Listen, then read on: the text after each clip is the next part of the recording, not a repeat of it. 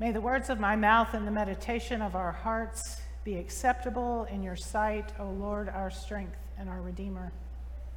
Amen.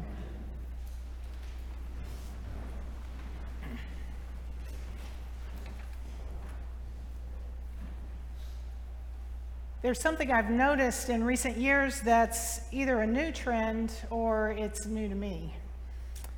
In December and January, as the old year is winding down and the new one is beginning, instead of being asked about my New Year's resolutions, I've been asked if I've decided what my word of the year is going to be. The first few times I was asked, I had no idea what the people were talking about, and I was too surprised by the question to find out. Finally, I had someone explain to me what they meant by choosing a word of the year. I don't remember their exact description, so I looked up word of the year and found the following. A word of the year is a single word you choose that can guide you through the year. Defining your personal guiding word is a positive way to anchor your intentions for a new year and can underpin your actions and unify your goals in a more holistic way than singular New Year's resolutions. Now, I've never been really big on making New Year's resolutions.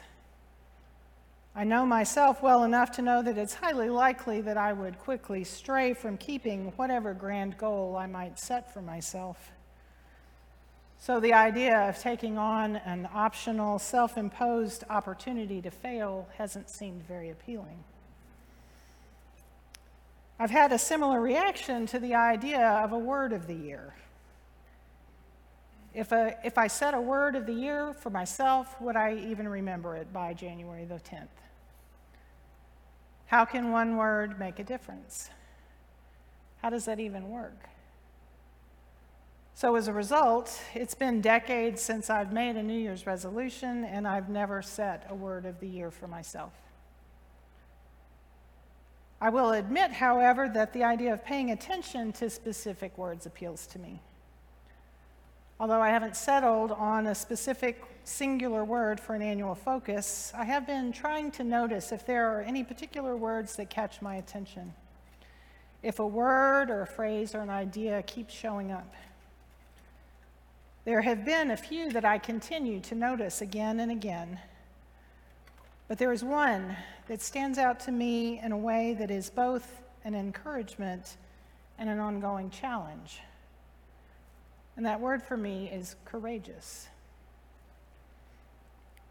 Being courageous or acting bravely in every situation is something I would like to do, but it is certainly something with which I continuously struggle.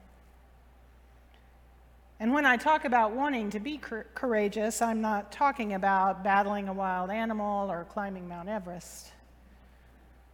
Opportunities for the kind of courageousness I'm thinking about happen in our everyday lives. When we wrestle with a difficult decision,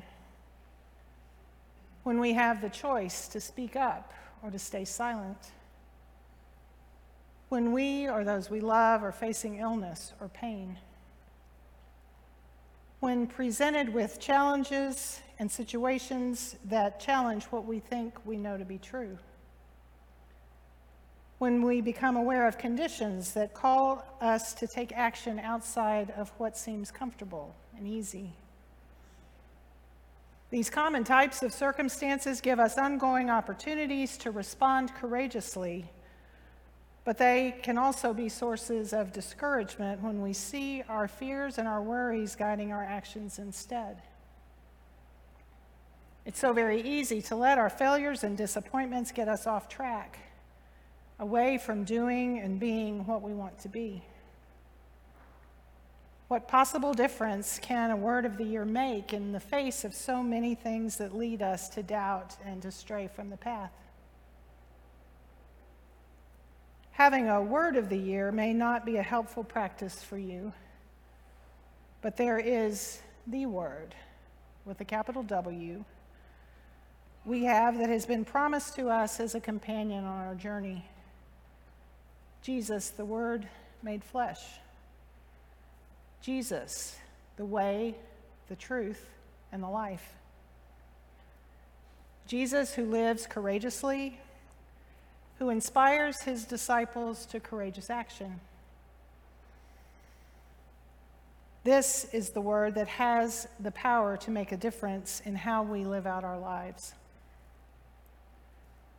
We can see this power at work throughout the stories of Scripture. This morning we hear about the last moments of Stephen. Stephen is a disciple of the risen Jesus, and he has been named with 6 others by the 12 apostles to a special ministry of service.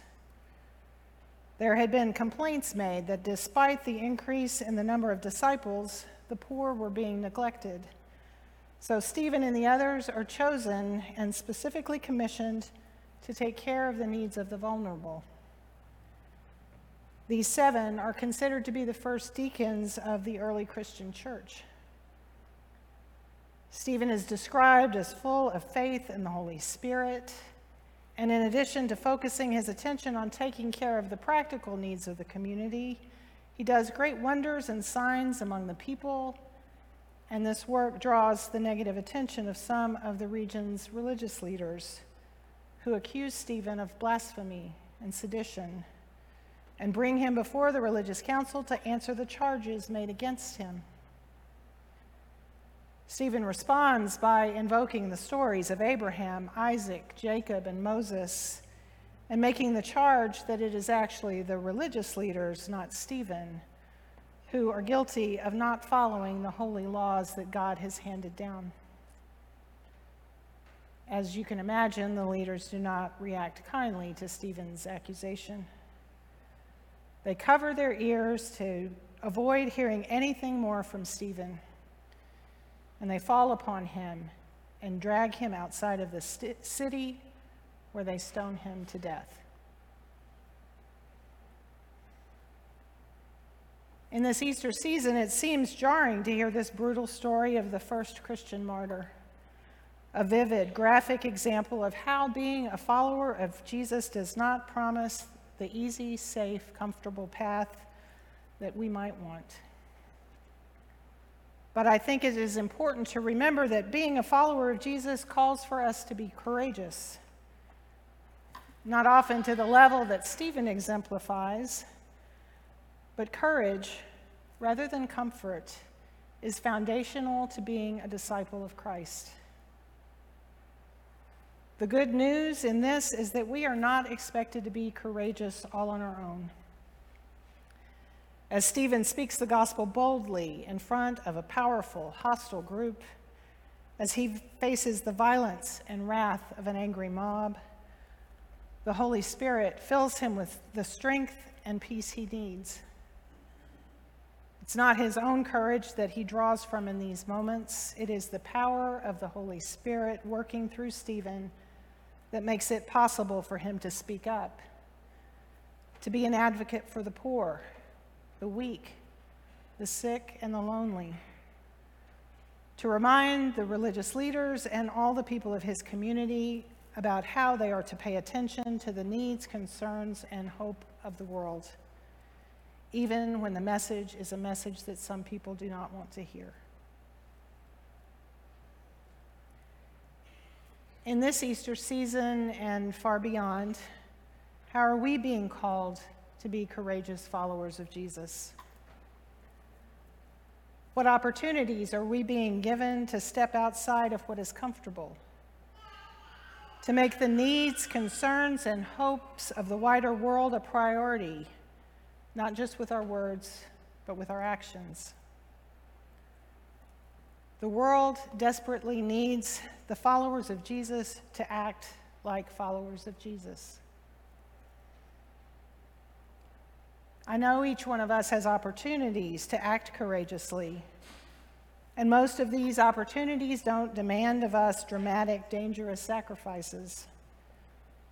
Many of our opportunities for courage could slip past unnoticed if we aren't looking for them. Paying attention, being prayerful and intentional about faithful following is important. This kind of courage looks different for each of us, and courageous actions can be dramatic and grand, or can be comparatively unremarkable. But there are reasons to rejoice each and every time we find the courage to reach out in love, to step outside of what is comfortable, to follow in the steps of Jesus Christ, who is the way and the truth and the life. Jesus, the Word made flesh. May we all be followers of Jesus, courageously living like followers of Jesus, trusting in the power of this word. Amen.